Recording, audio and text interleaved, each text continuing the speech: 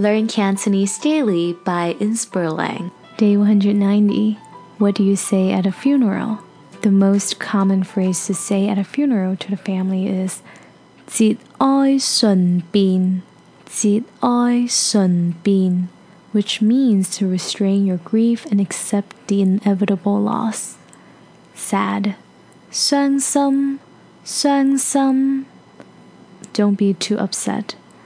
唔好咁傷心啦,唔好咁傷心啦. To pay attention to. 注意,注意. Health. 身體,身體. You have to look after your own health.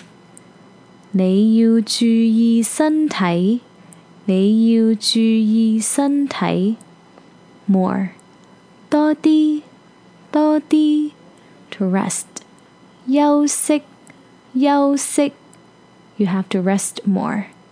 你要多啲休息,你要多啲休息.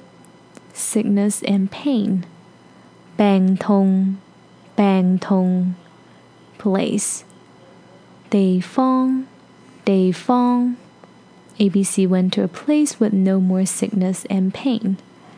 ABC 去咗一個冇病痛嘅地方。ABC 去咗一個冇病痛嘅地方。Thank you so much for listening. If you enjoy listening to our podcast, make sure you follow me on Instagram and YouTube for the quickest content updates. And on that note, I will be opening up 2 Cantonese courses for different levels of beginners from October to November on Zoom, so you can get more details or to sign up with the link below today to get a discount. And that being said, stay well, and I will see you in the next episode. Bye.